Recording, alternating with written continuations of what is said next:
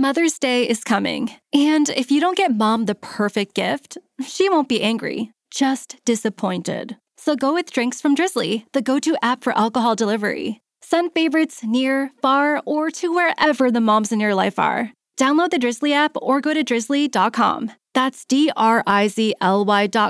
and get the best drinks to the best moms and plenty of time for Mother's Day. Ding dong, it's Drizzly. Must be 21 plus, not available in all locations. Shopping these days can be underwhelming, but at QVC, we believe those who love to shop deserve a living, breathing way to shop, where product descriptions are alive with demos by creators, chats with inventors, and hosts who know the most. From self-care and kitchenware to fashion trends and forever faves, at QVC, we bring life to products and products to life. Shop QVC.com/podcast and use code QVC15podcast for $15 off $30 for new customers. This is shopping brought to life.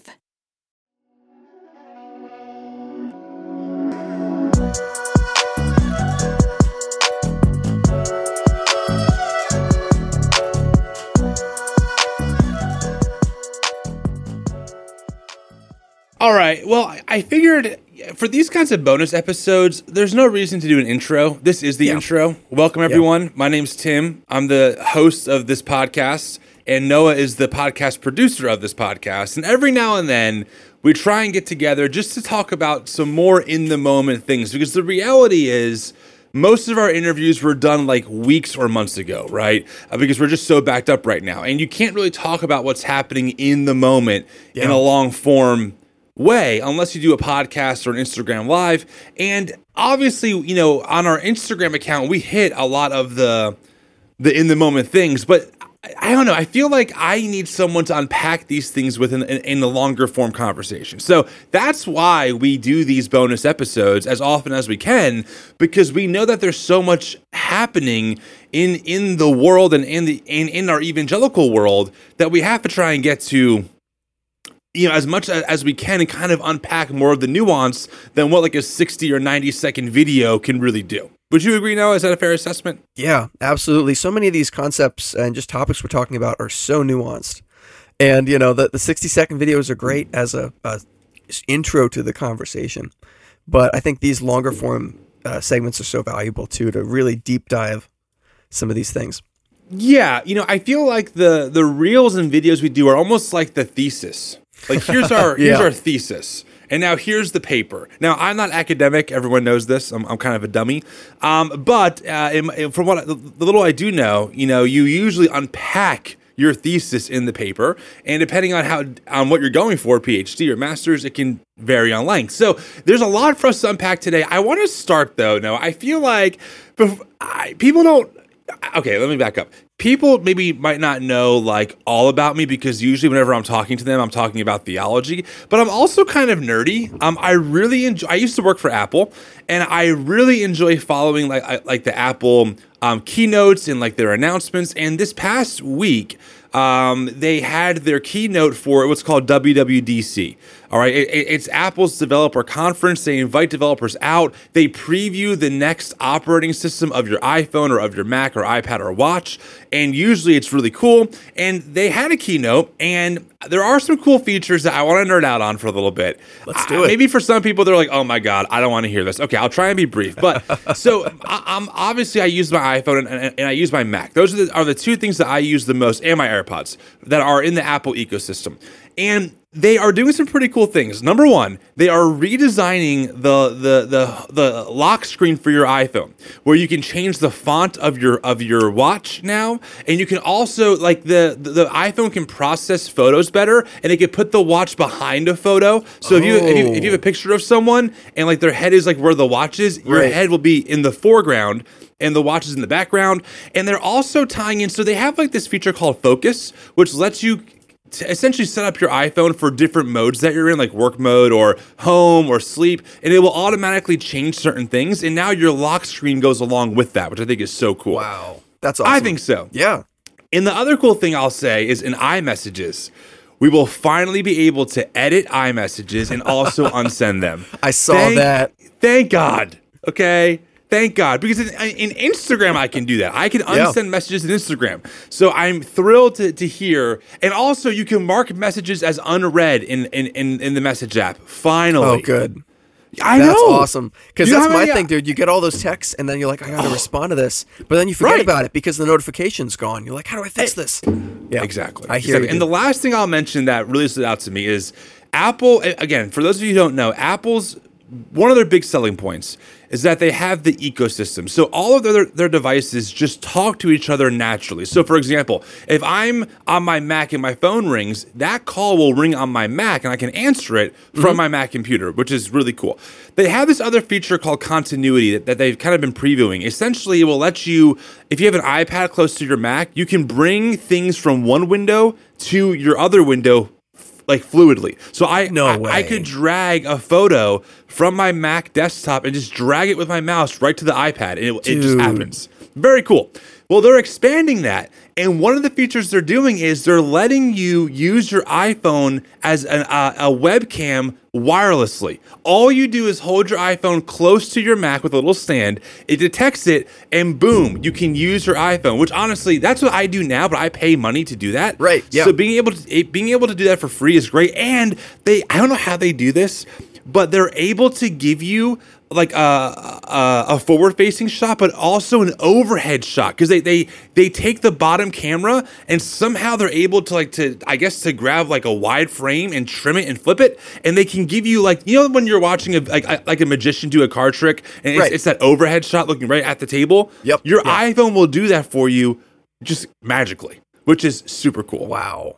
I know. Wild. So I'm very excited. I look forward to these things. I used to be on the beta program. I don't know. I'm kind of nerding out. I know a lot of you might be like, oh my God, this is like the worst podcast intro ever. But I just had to drop that on you because I know that you use Mac, right, for your work and stuff? Yeah, for production, dude. Like I can't get away from my iPhone and Mac combo anymore. It's just everything. Right. Everything functions between those two talking together. So the idea of not being able to text from my computer is like who can live like that? Who can live like that? Right? Because I mean, honestly, iMessage is everything. And for me, also AirDrop is huge because I screenshot so many things. Oh yeah. So being able to AirDrop it to my devices like instantly, game changer. Anyway, friends, I just wanted, before we got into the real heavy shit, I felt like, hey, if you have an iPhone, look out. This will be a free update in the fall, and it will have some really cool features, and you should look forward to it. So that's all I have to say about that. Apple is always delivering like the most positive news we have going on with this stuff. It's like the world is shit, but your phone's going to work better. I really struggle with Apple because I used to work for them, and I think, relatively speaking, they pay their employees absolutely shitty for what they make and how much they profit off of you. But I will say, and this is true, it's been 4 or 5 years since I worked there. I still have dreams about working at Apple. Like, really? I still dream about, I do. I don't know why, like, it's just in my head, but I still dream about being there, selling phones, managing, whatever. And honestly, I miss it. Like, I left on really good terms. So my store leader, that's what they're called, the person who oversees the whole store, they've reached out to me like, hey, do you want to work for even in the off season for a couple hours? The reality is I couldn't make retail work again. Like with the way that my schedule is now with 2 kids, it wouldn't work for me. But maybe in 10 years, if I have like some extra time to kill and I want to make some extra money, I would do it again in a heartbeat, even though, I have my gripes with them. But I do love their products. I mean, I have to be honest. I really do. And in 10 years, you'll probably be selling hovercrafts there or something. Time machines, Well, they are rumored to be working on some kind of car, so we'll see what happens. All right. Well, enough of the happy stuff, Noah. There's so much that I feel like we have to talk about. Yeah.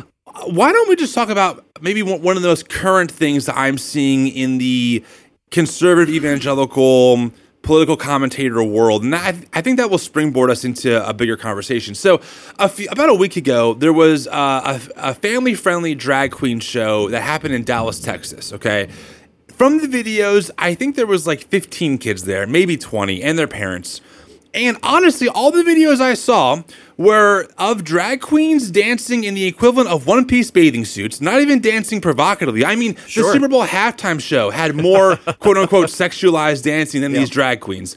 And some kids handed them a dollar bill. Okay, they weren't putting it in their thong because they didn't have a thong that was showing. Right. They were just handing them the dollar bill. Now, I will say, in the video that I saw, on the back of like the gay bar that they were in, there was a neon sign that said, "It's not going to lick itself." Okay. And I did think to myself, I'm like, listen, as a parent, right? I think exposing my kids appropriately to drag queens and also other ways of being as a human is really important. But would I want my kids seeing that sign, and then do I want to have the conversation with my 10-year-old over what that means? I think for me, that was my bigger issue than anything else that I saw, right? because I don't know. I have a 2-year-old. I have a 2-month-old. The idea of my cute little innocent 2-year-old or maybe 10-year-old asking me, "Daddy, what does that mean?" and then me having to tell them that, I don't know. It just feels like it's not age appropriate at the time. But that being said, sure.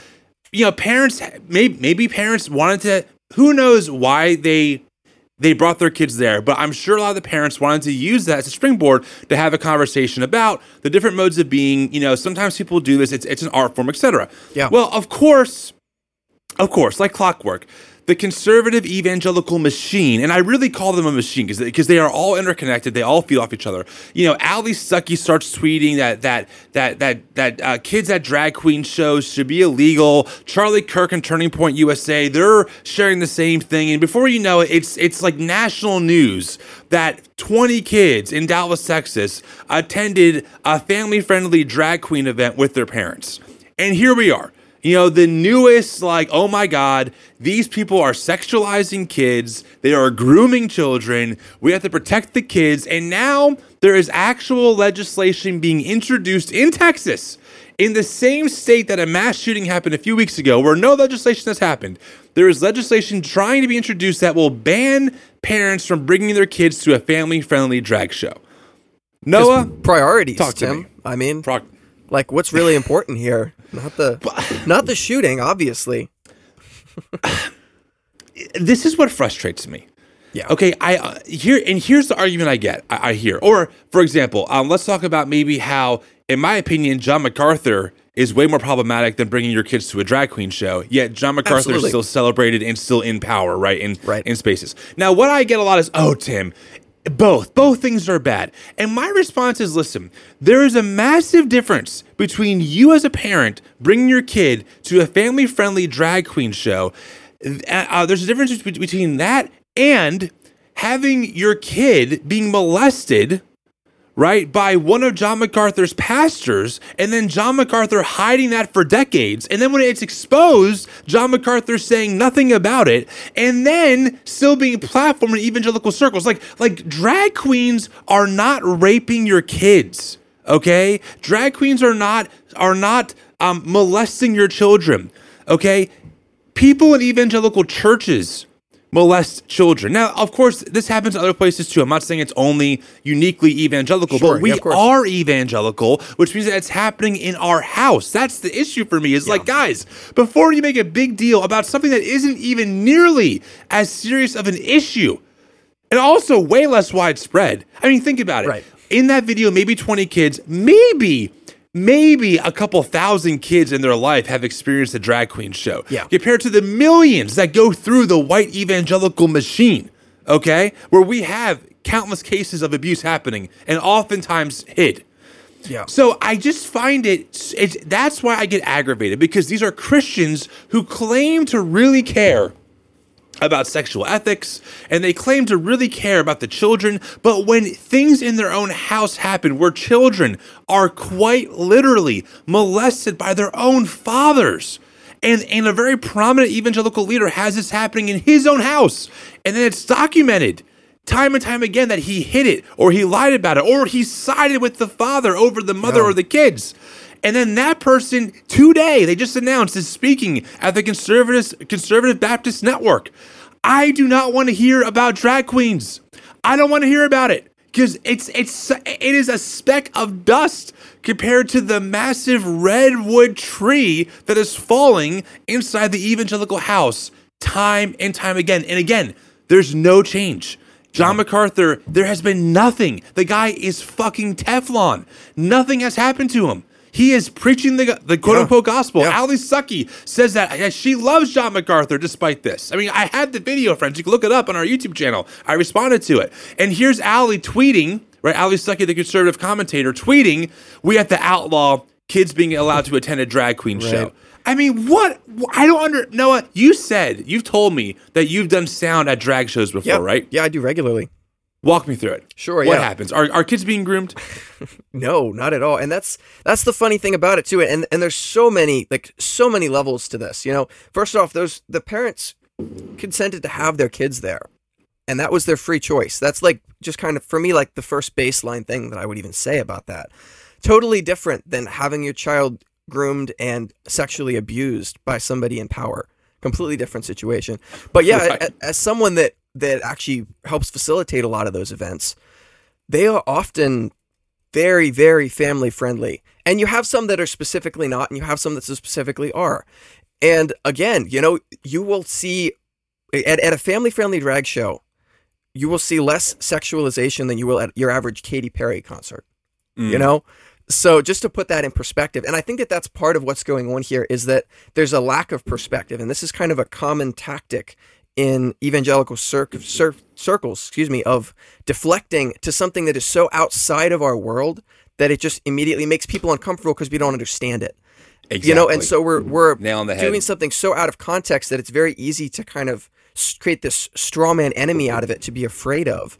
But I would just encourage people to actually go to one of these events and see it, because again, it's not at all what's being presented by the media. And there's so many details I could get into about this, but one of the really funny things is that in a typical drag performance, these performers are wearing full body suits underneath of their outfits. There is no skin being shown whatsoever, you know, first off, you know.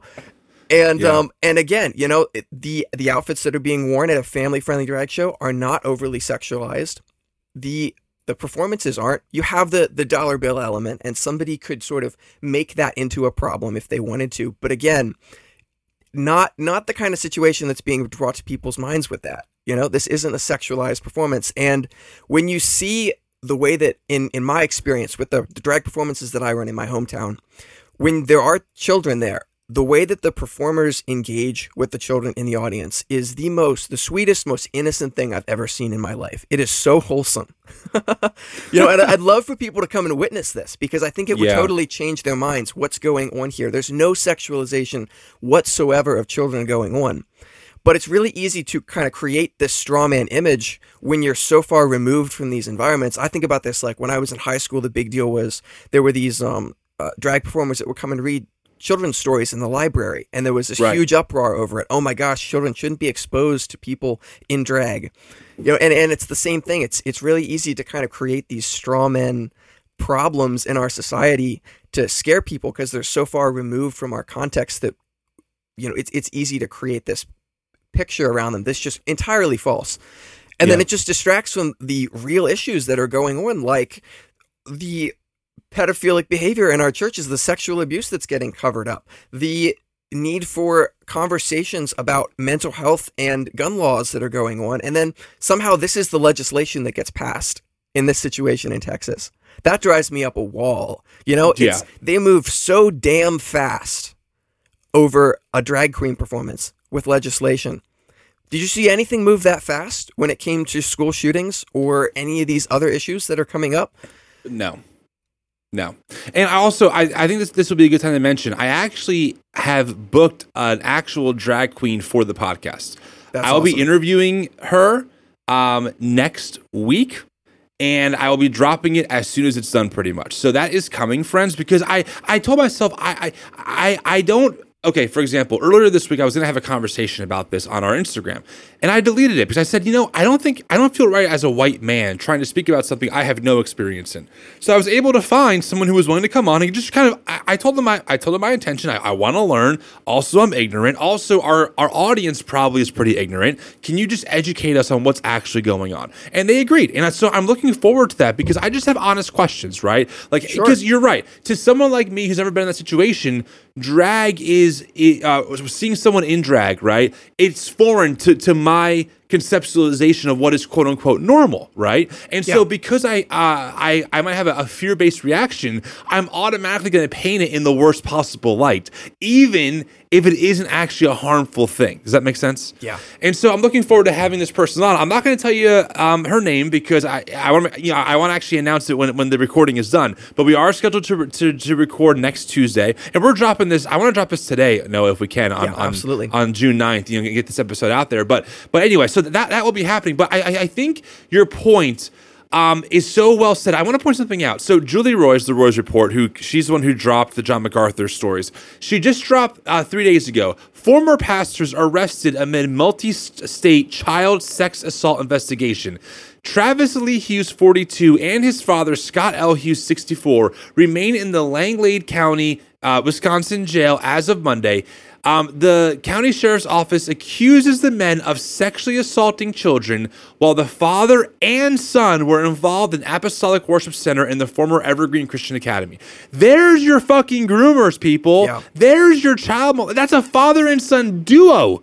Okay, yeah. Sexually assaulting children, not dancing in drag. Okay, right. Actually sexually assaulting little kids.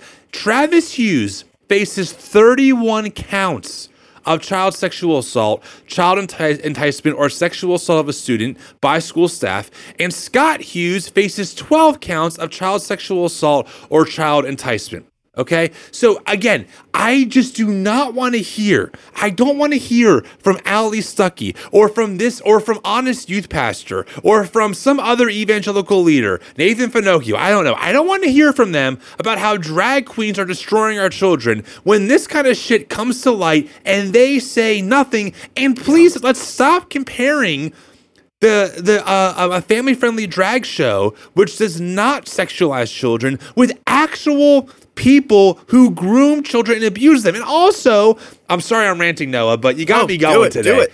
But I got to say, you want to talk about sexualizing kids? Where was the outcry when those kid beauty pageants were a thing? Wasn't there a TLC show about it? I forgot the name. Yeah. Honey Boo Boo or something like that. Some kind of child beauty pageant. I don't know. Maybe I'm way off here. And also, who here has ever heard of a fucking purity culture ball or a daddy-daughter dance where they pledge their virginity to their dads? Yeah. I mean, I don't want to hear.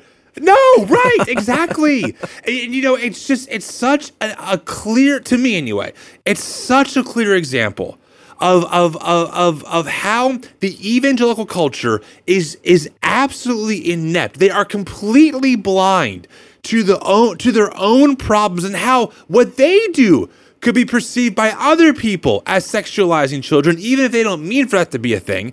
But when it comes to things outside of their little circle, right, that is foreign to them, they're going to blow it up to be something that it absolutely is not. Because you're right, Noah, in the videos, the drag performers were wearing the equivalent of a one-piece fucking bathing suit. In fact, in the reel that I did, I compared a one-piece bathing suit for a female and a drag performer. The drag performer was more modest. Yeah. I'm just saying, like, if you're going to make the argument, So I don't know. I mean, I know I'm ranting, but I've been thinking about this for a while, and I have to say it somewhere, so I'll just shout it out into the void of the internet. But it really aggravates me. This is not even whataboutism. We're comparing two things that should not be compared at all. Listen, if a drag performer took a kid and molested them, that drag performer should be imprisoned, okay? Absolutely. Yes, of course, that's wrong, that's evil. And I think most people, if not all, would agree with me there, okay? But that's not that is not what has happened in Dallas. Parents were there, okay? And this was a consensual thing. Kids weren't ripped out of their homes and forced to go. If you don't want your kids seeing someone in drag, don't go to a show. But the idea of now weaponizing the government, suddenly the Don't Tread on Me crowd wants to use the power of the federal and local government to enforce a new rule that bars parents from making certain decisions with their children that only really a parent would even know about. And that, to me, I mean, if that is not the cherry on top, if that is not the icing on the cake, I mean, and I think we have to be honest. Again, Noah, I'm sorry. I know you're listening to me rant, but I'm going to train. Somebody's got to do it. I got to roll. And then, I want your commentary on some of this. But But it absolutely disturbs me to see how these people will make entire industries out of masking is tyranny, COVID's a hoax, the government's coming for your guns. And then within 24 hours of 20 children going to a family-friendly drag queen show, there's legislation being introduced for the entire state of Texas that no kids allowed to do this legally because we deem it sexual abuse. What? 19 kids were murdered. Yeah. Okay, with an assault rifle that an 18-year-old was able to buy days after his birthday, and you won't do a damn thing. That, I mean, forgive the use of the term common sense, but it is like, can you not read? I mean, 2 + 2 = 4. 18-year-olds should not be able to buy assault weapons. This is not like a crazy thought. We're not talking about confiscating guns. Yeah. We're not talking about coming in and getting your BB guns. We're just saying 18-year-olds should not be allowed to legally buy, especially multiple guns and hundreds of rounds of ammunition. That, though, is government interference, and you're desecrating the Second Amendment. But God damn it, you cannot bring your kids to a drag queen show because this is a goddamn Christian country.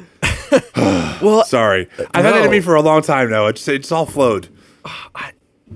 I'm trying to think where to start there because I had like 6 thoughts along the way. No, you're good. But I do think it's incredibly ironic that the people with the big government, big problem sticker on the back of their truck are now the people trying to outlaw fucking drag shows. It's like, it's comical to me.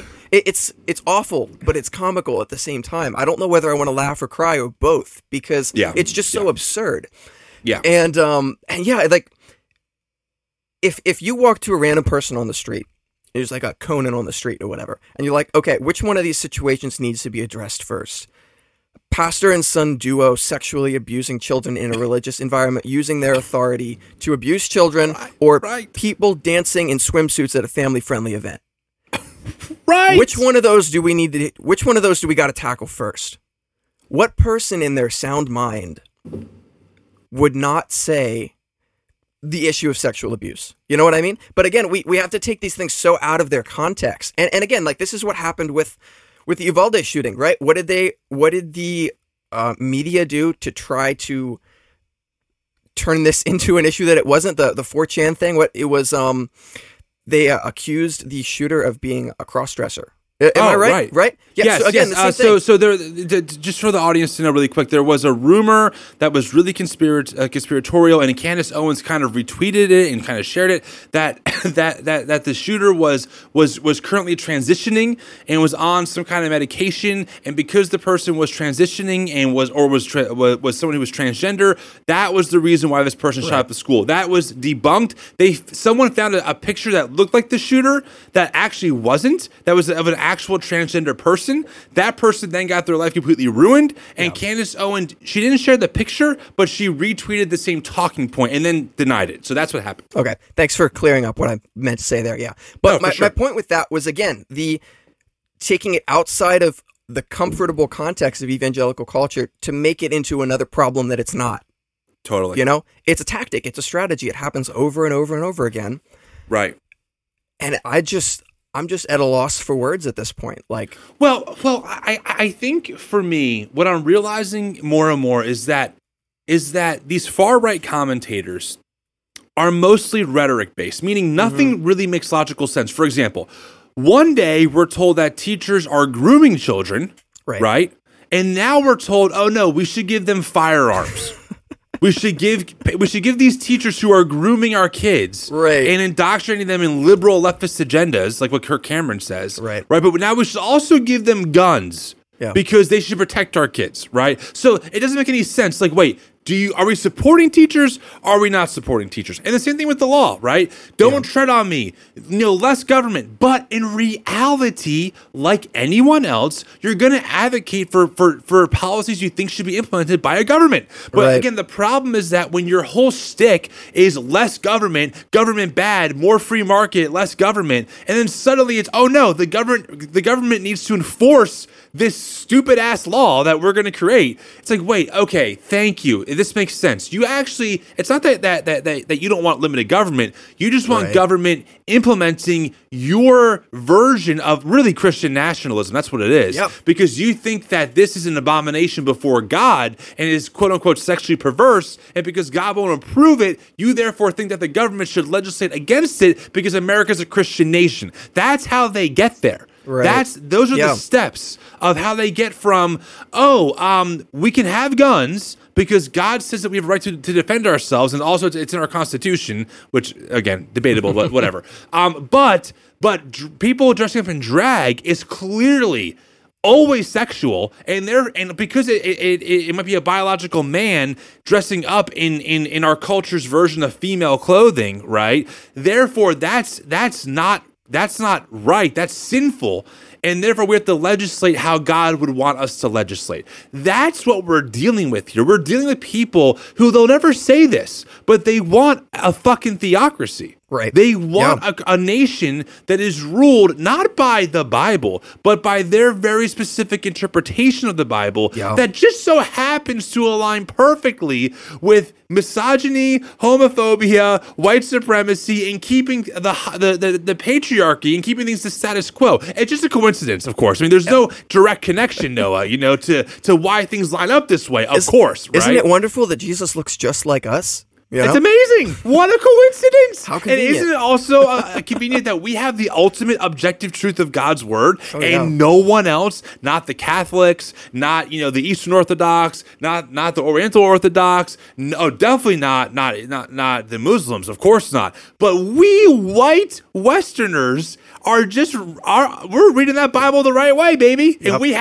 have the right way to implement it in a society that will bring America back to God, and then God will bless us, and everything, all the wrongs will be made right. I mean, when you really unpack those talking points, there's really nothing underneath of it. Like there's no substance. There's no actual solutions to our healthcare problem, or to our wage gap problem, or to our equity problem. There's no solutions. The solution is just bring God back in schools to stop shootings. What does that mean? Right. What do you mean? Like, have kids read the Bible every day? Mandatory public prayer. Like, what does that actually mean? Because if God is omniscient and omnipotent, right? If He's everywhere, then God's not kicked out of the public schools. He's still there, by evangelical logic.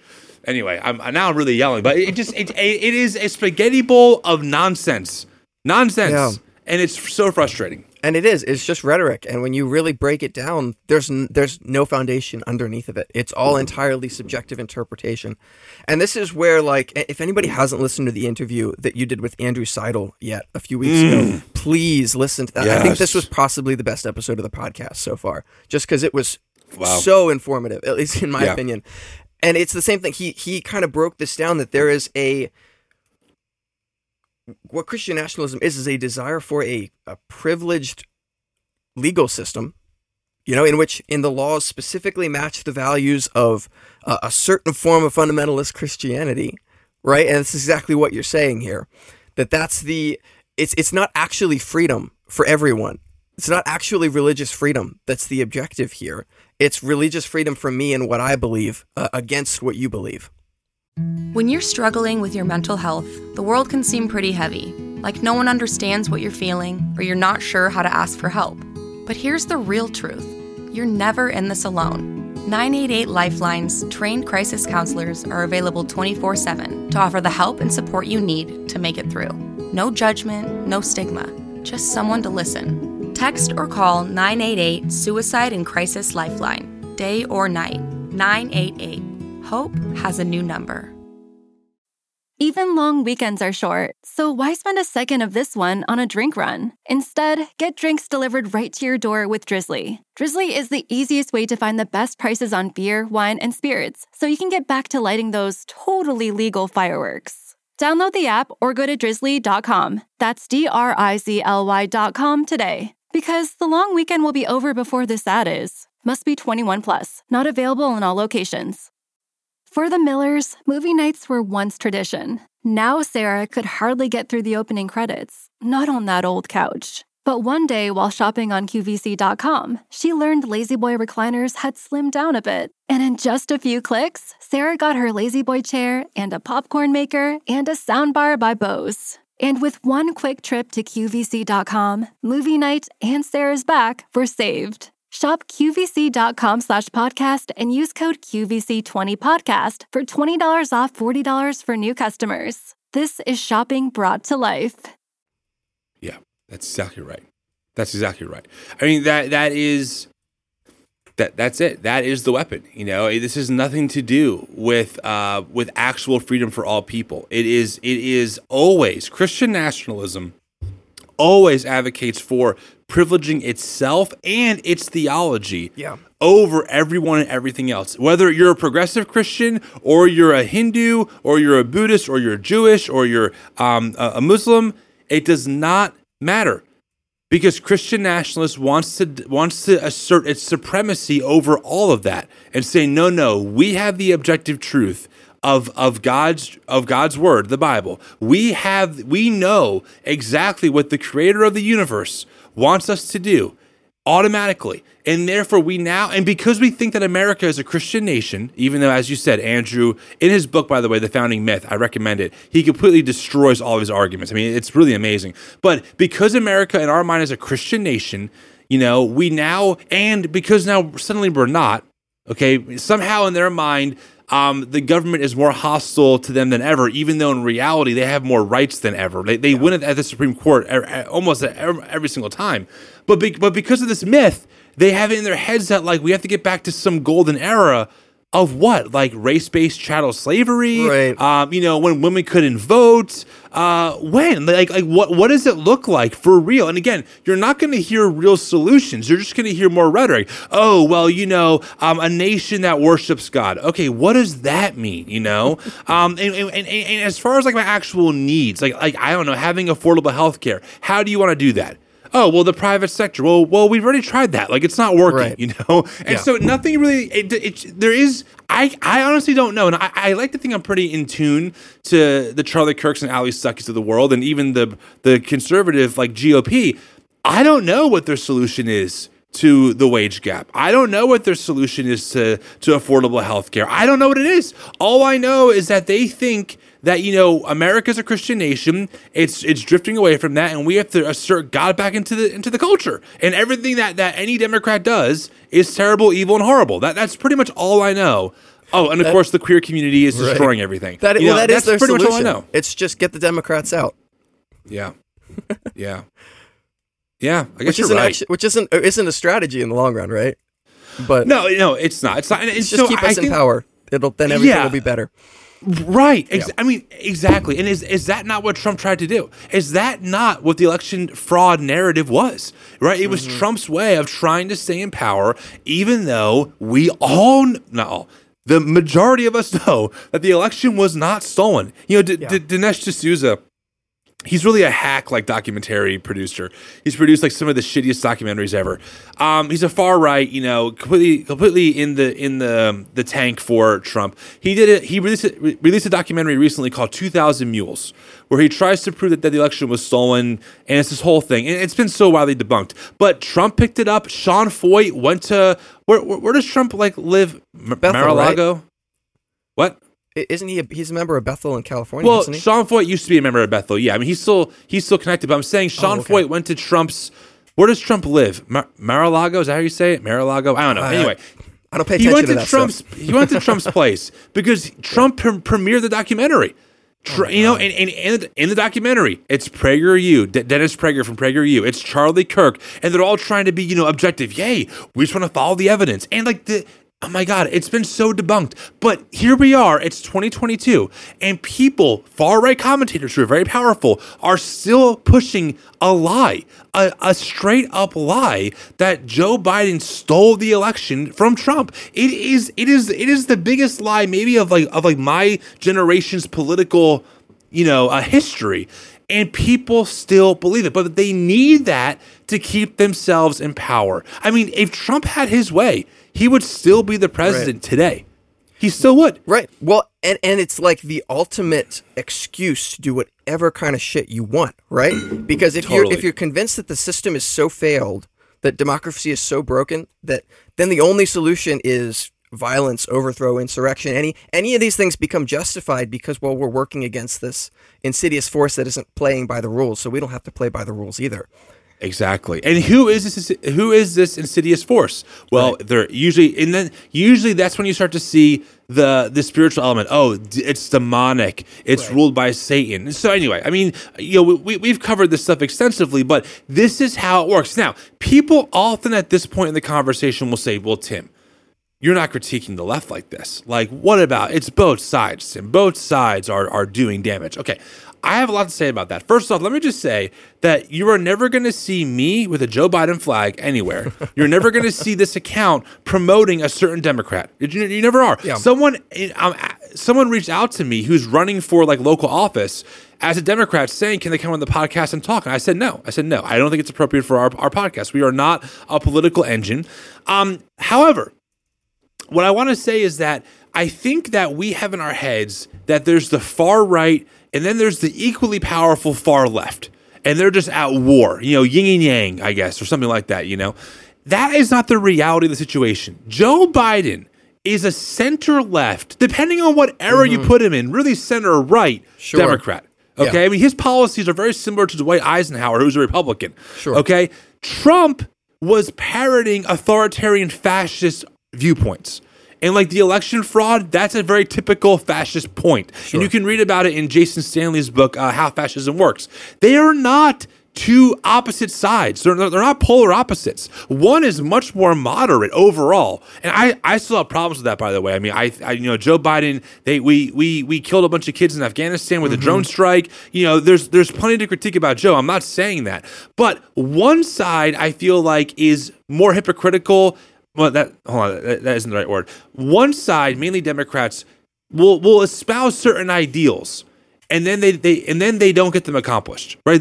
A lot of them will say, "Oh, we need more equity. We need more, representation. Oh, we need a more just society." Then they get power, and it turns out, oh, you're also bought off by corporate interests as well, right? And you're doing nothing. Okay, that I understand, and that's a problem for sure. We should be critiquing that. However, the other side is actively trying to implement a theocracy. Like, I can't express this enough. Like, what they actually represent, I think, is way more harmful than the problem that a lot of Democrats have of trying to aspire to certain ideals and not accomplishing them.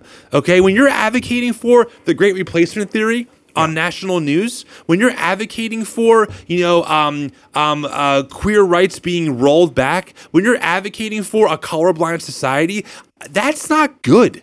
Okay, that's just not a thing that I think we should be advocating for, especially when you do it in the name of God. Like the white evangelical machine does not have Democrats touring their churches saying, "We have to take America back for God. We have to make this country Christian again," right? Even like far-left news organizations like the Young Turks, okay, they're a far-left news organization, not nearly as large as the Daily Wire, but they're still very powerful and very influential. They're not on mic saying, "You know what? We are Islamic, and we are advocating for a U.S. that returns back to their Muslim roots. And we're going to fight like hell to incorporate, Islam into every facet of the government." They're not doing that. It's uniquely a far-right American Christian nationalist issue that we have. Right. Because what would happen if they did? Right. You know what I mean? Right. Like, what would the reaction be? That's the hypocrisy right there. Right. And so the reason why I don't critique the left nearly as much is, A, they're not claiming to be, Jesus born again evangelicals trying to take America back for God. That's number one. Number two, not that I support all their policies or think that they are the answer to fixing all of our problems, but I at least admire that many of them try to aspire for a more equitable society. Okay, I can get behind that, even if sometimes you're a hypocrite or you're bought off by corporate interests. Okay, like that's bullshit. And I think also we have to realize that, okay, and this is a big part that we have to understand. Donald Trump was a figure that people rallied behind. Okay? Democrats don't have that kind of person. Bernie Sanders didn't even make it through the primaries. Like, he had supporters, but he didn't make it through the primaries. Like, there's no one on the Democrat side in America right now who has people waving around their name on a flag, even after he's out of office. Yeah. So there's such a cult of personality with Trump. There's such a Trump is the answer, not the policy. Right, not what they might. It's not the policy. It's not about how we legislate. It's just that if we get Trump back in power, he will drain the swamp. That is fascism. That is fascist thinking. That's populism. Yeah. Okay, you're organizing around a person. Democrats do not have that kind of populism going for them at all. They're much more fragmented. In fact, people like AOC, Ilhan Omar, who might be seen as more far left, even though globally they're really not that far left, they break from the more moderate Democrats often. Okay, but on the Republican side, you have a vast sea of Republicans who are totally Trump believers, and the ones who aren't are ostracized. Case in point would be someone like Adam Kinzinger or Liz Cheney, who have both been censored. They've both been punished at times because they don't fall in line with the election was stolen, the insurrection never happened, bullshit rhetoric. So I just want to be clear about that. Like, it's not that I'm a diehard progressive Democrat. Like, no, I have no allegiance to Joe Biden at all. Like, I don't like him. I'm not a fan of him. Also, though, I don't think that he's actively trying to turn America into a goddamn theocracy. And so because of that, I don't really have much to say besides, could be worse. Could be worse, I mean, we need real change. I get that. And I think maybe because I'm a white man as well, I have to realize that I'm speaking from a place of privilege, right? Like, policies don't always affect me the same way, and we could do more in that sector for sure. But my God, like, the threat of the far right is growing. It is dogmatic. It is convinced that it has a divine mandate by God to take America back. Right? And back means more white supremacy. Back means less queer rights. Back means more colorblindness. That's what it means. And so if that's what that means, I will resist that as hard as possible. Mm-hmm. And I will also, of course, resist bad Democrat policies whenever I hear them. Yeah, of course. Does that make sense? Yeah, absolutely. And I'm in the same boat. And that's kind of the funny thing. And of course there, and again, the comparison you made, there will always be fundamentalists on every side. So I'm not saying that there aren't far left fundamentalists out there that are doing something kind of similar, but there's the hero worship, and that's the biggest thing. That's what you're saying. Isn't there in the same way it is with someone like Trump, where it's based on the person more than the policy. And I'm not a Joe Biden fan. I have no problem. I have no problem calling bullshit on something Joe Biden does and saying I don't like that. Right. But from the average Trump supporter, I have not seen that kind of correction. You know what I mean? No. It's like, oh, that was bad. It's more like, oh, we can't say anything is bad because we might deface the person who's going to fix all of our problems. So we have to pedestal him as this perfect figure. I have no problem with that, with Joe Biden, Totally. I think the only time I've seen some pushback, which is, you're going to laugh, is when Trump endorsed vaccines.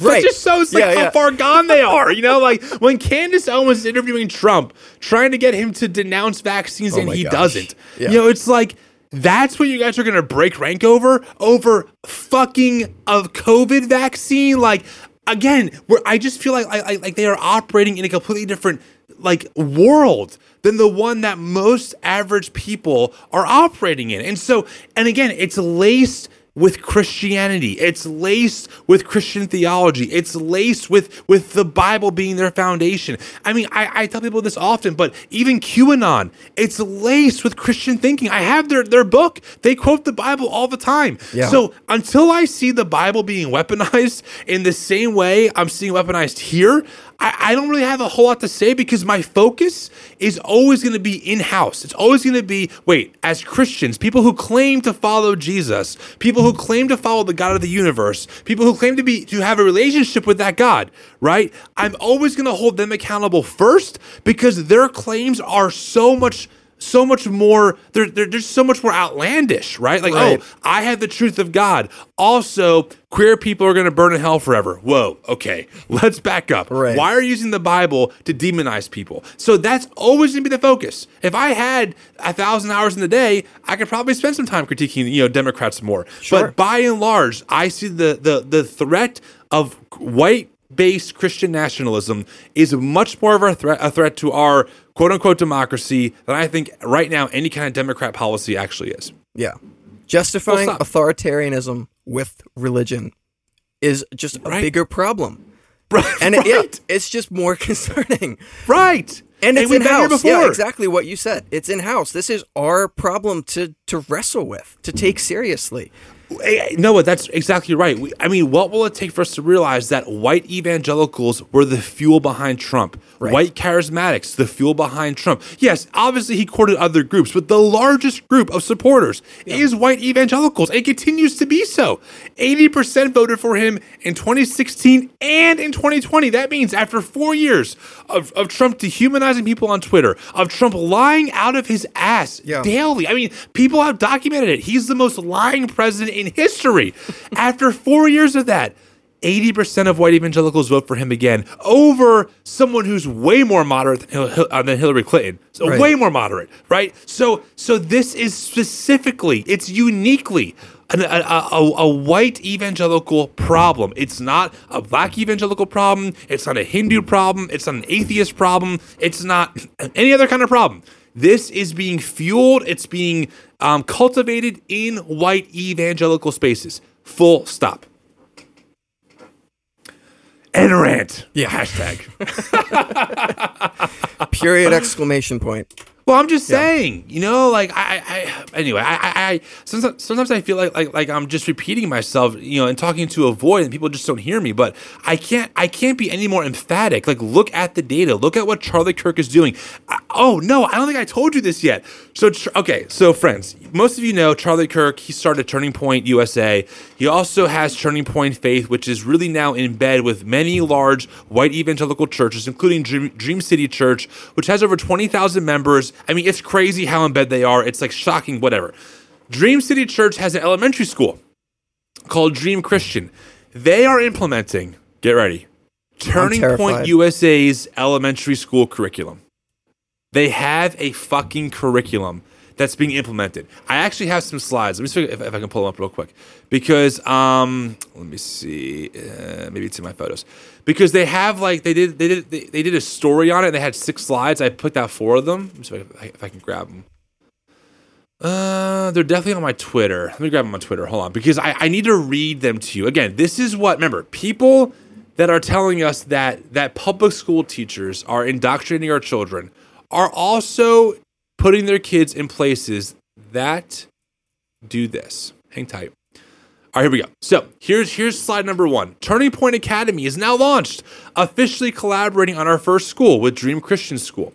And it's called Dream Christian School, a Turning Point Academy. Ugh.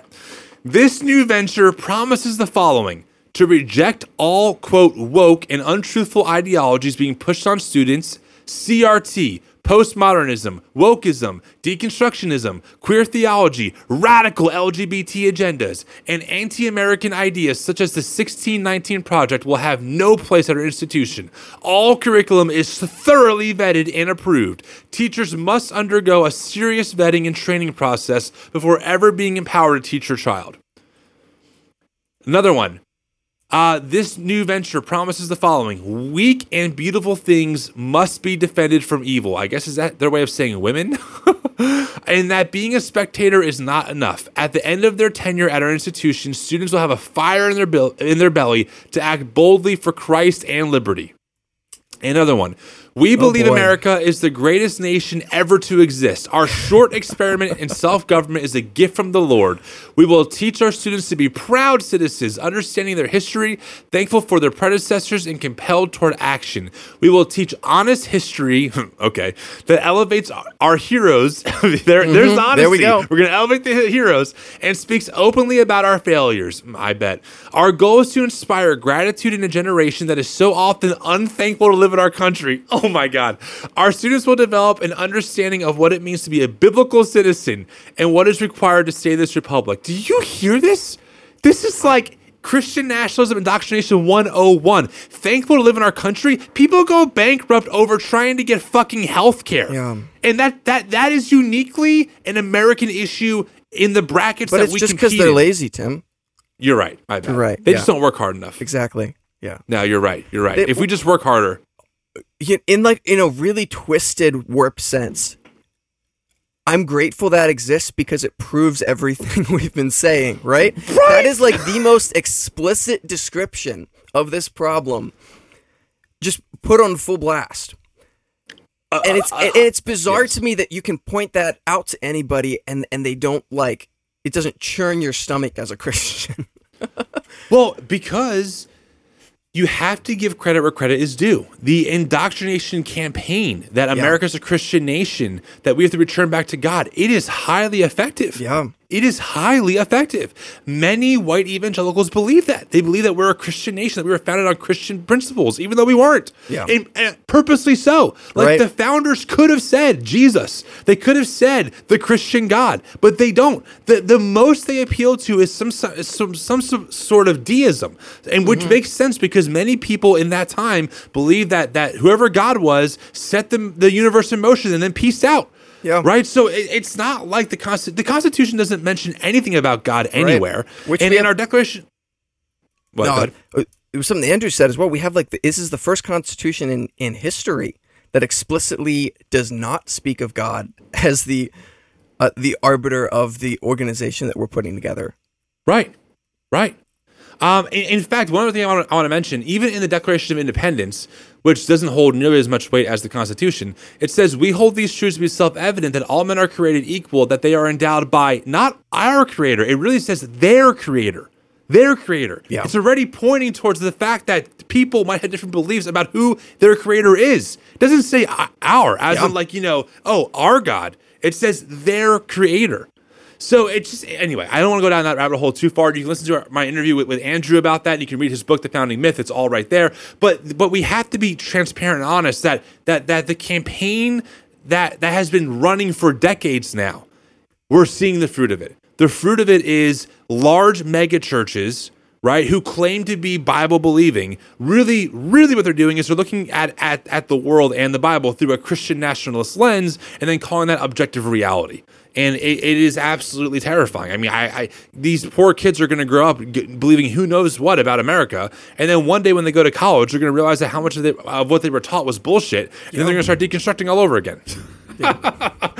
Future deconstructionists. Oh, man.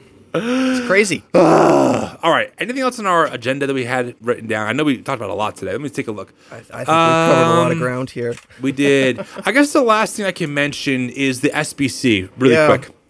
So a lot of you know that the SBC report from a company called Guidepost came out a few weeks ago. It was a bombshell report essentially saying that the SBC, which stands for Southern Baptist Convention, is the largest network of evangelical churches in America. I think it's about 14,000 churches representing about 14 million members. It turns out they were hiding abuse.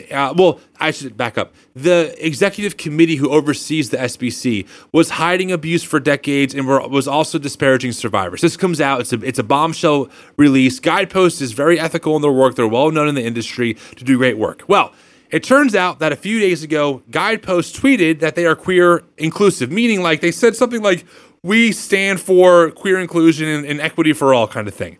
And of course, like clockwork, here come the conservative SBC leaders saying, oh my God, how could we pay this money to have someone like Guidepost do this investigation, considering that they don't think homosexuality is sinful? So it's just amazing to watch, once again, the misdirection, right? Like as if their views on queer inclusivity is somehow makes them have a bias or makes that report any less true. Like it's 300 pages of raw data from their research with source notes, well researched, all documented. And of course now it's going to be, they're queer inclusive, so we shouldn't be able to trust them. It just, I don't know. What do you even say to that? I don't even have words anymore. I know this misdirection is just awful. It is awful. To the point that we can't actually even engage hard facts anymore because we have to find some way to delegitimize the person so that it's not our problem anymore. You know, the SBC went through what's called a conservative resurgence a few decades ago, which pretty much means like people who were ultra conservative and fundamentalists kind of took back leadership in the SBC. Yeah. And here's the fruit. Here we are. It's 2022. It turns out for the past 20 years, they've been hiding abuse. And now they'll use anything they can to totally deflect from the report, including, of course, you know, dehumanizing and demonizing the queer community. It's honestly despicable. And every day I see this, it pushes me farther away from everyone wanting to be back in those spaces like ever again. Because they're not honest. Like they are committed to dogma. They are committed to rhetoric more than anything else. And they have their systems. Like they've worked out how they get from point A to point B. They have their little threading of the needle biblically, but it falls apart once you start looking at it under like an actual non-dogmatic approach. It just does. But they can't recognize that, so they double down on how this is God's truth, and anyone who says otherwise is just a heretic. And again, this is not new. You can read I have a Bob Jones sermon archived from the 60s where he makes the case that the Bible is staunchly in favor of segregation, that blacks and whites should stay separate. And he says in the freaking sermon that people who don't see it this way are just godless, that like they aren't real Christians, that they are liberal, that I have it right here actually. Let's see if I can get a quote here. Hang tight. Let's see. Let me take a look here. Here we go. In recent years, there has been a subtle satanic effort to undermine people's faith in the Bible, and the devil has led the race along until men have put their own opinion above the Word of God. You will find that practically all the troubles we are having today have come out of the fact that men, in many instances, have ceased to believe in the authoritative Bible. Now, was that written today by Tom A. School, Vadi Bakum, John MacArthur, John Piper, or Bob Jones in the 1960s? I mean, it's the same rhetoric, right? But the only difference is in this sermon, Bob Jones then goes on to make the case of why the Bible is clear, that the races should stay separate, which of course, none of them would argue for now. So what changed? Right. Yeah. You know, was Bob Jones actually not standing on God's authoritative word? And then what makes us trust you now, Tom, you know, Vadi, John Piper, that you are now standing on God's authoritative word? Like, what changed? How come Bob Jones isn't? He's using the same exact rhetoric as you're using now. And that's terrifying. It's terrifying that it still works, you know? Yeah. Oh, absolutely. It's effective, though. I mean, I understand, I think, a little bit more when Karl Marx said that religion is the opium of the people, because it does take away, well, I should say fundamentalist ways of thinking about religion take away the need to really think critically. Yeah. They just do. And I want to say, I was in those spaces my whole life. Like, I read the books, okay? I believed it. I'm not saying that I'm above it. I was in that world. I had those views. Absolutely. But as I've learned and tried to grow and just tried to be as honest as possible, I just found that world, it really becomes paper thin the farther you get away from it. Like the arguments don't hold up unless you're committed to the dogma of what I just quoted from Bob Jones. You know, that there's been a big effort to undermine God's authoritative word. That was 70 years ago. Right. You know, and it's the same thing now, only now insert queer people instead of black people. Right? I mean, it's the same logic, though, all the way. Well, and here's what I grew up learning, right? I grew up learning to what I was taught that the Bible said was to work out your salvation with fear and trembling, to carefully analyze the things in yourself that are harmful to other people, to turn away from those things, to repent. With metanoia in Greek, it means change your mind, to turn from that and to be transformed into something that is more loving of your neighbor. Yeah. That's like the ethic that I was taught, that the inerrant word of God teaches that we need to apply. And all that I've seen is deflection of guilt from the contemporary evangelical church, right? It's not even the biblical ethic that we were taught. If we were actually following those, and again, like the word biblical there is, you know, we could rant about that all day and how that gets messy. But if we just actually applied those things, that we taught in Sunday school to these situations, we wouldn't have these problems. Yeah. I'm with you, Noah. I mean, I'm with you. I think that we've exhausted so much. An hour has flown by already. I can't believe that. And I've gotten to rant almost the entire time. So thank you for listening to me. I think, though, that, Anytime. I think that we covered a lot of the big issues that I really wanted to hit on that I think that we've both been thinking about. So I think that we can probably pause here for this particular bonus episode. But there is so much to think about. And I want to emphasize, people, we want to do our best, and no one's perfect at doing this. I mean, I'm guilty as well. We want to do our best not to be dogmatic and just to be as data-based as possible and also as loving as possible. You know, we want to take the command to love our neighbor well seriously. I mean, that is something that we want to do, which is why we do our best not to dehumanize people that we really don't like, because there has to be better paths forward. But this does take work. There is nuance. We're not always going to agree with what someone on the left might say or someone on the right might say. That's okay, but can we just be honest and wrestle through these things, you know?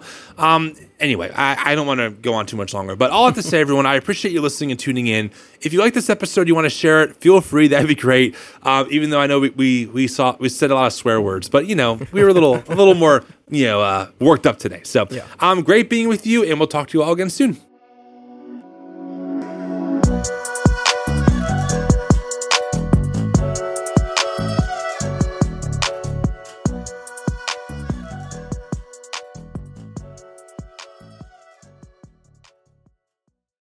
That's the sound of me prepping the grill with Reynolds Wrap. And the sound of me not doing dishes. And the sound of me spending more time outside with my family. Easy prep, cook, and clean. Make time with Reynolds Wrap. I like the sound of that.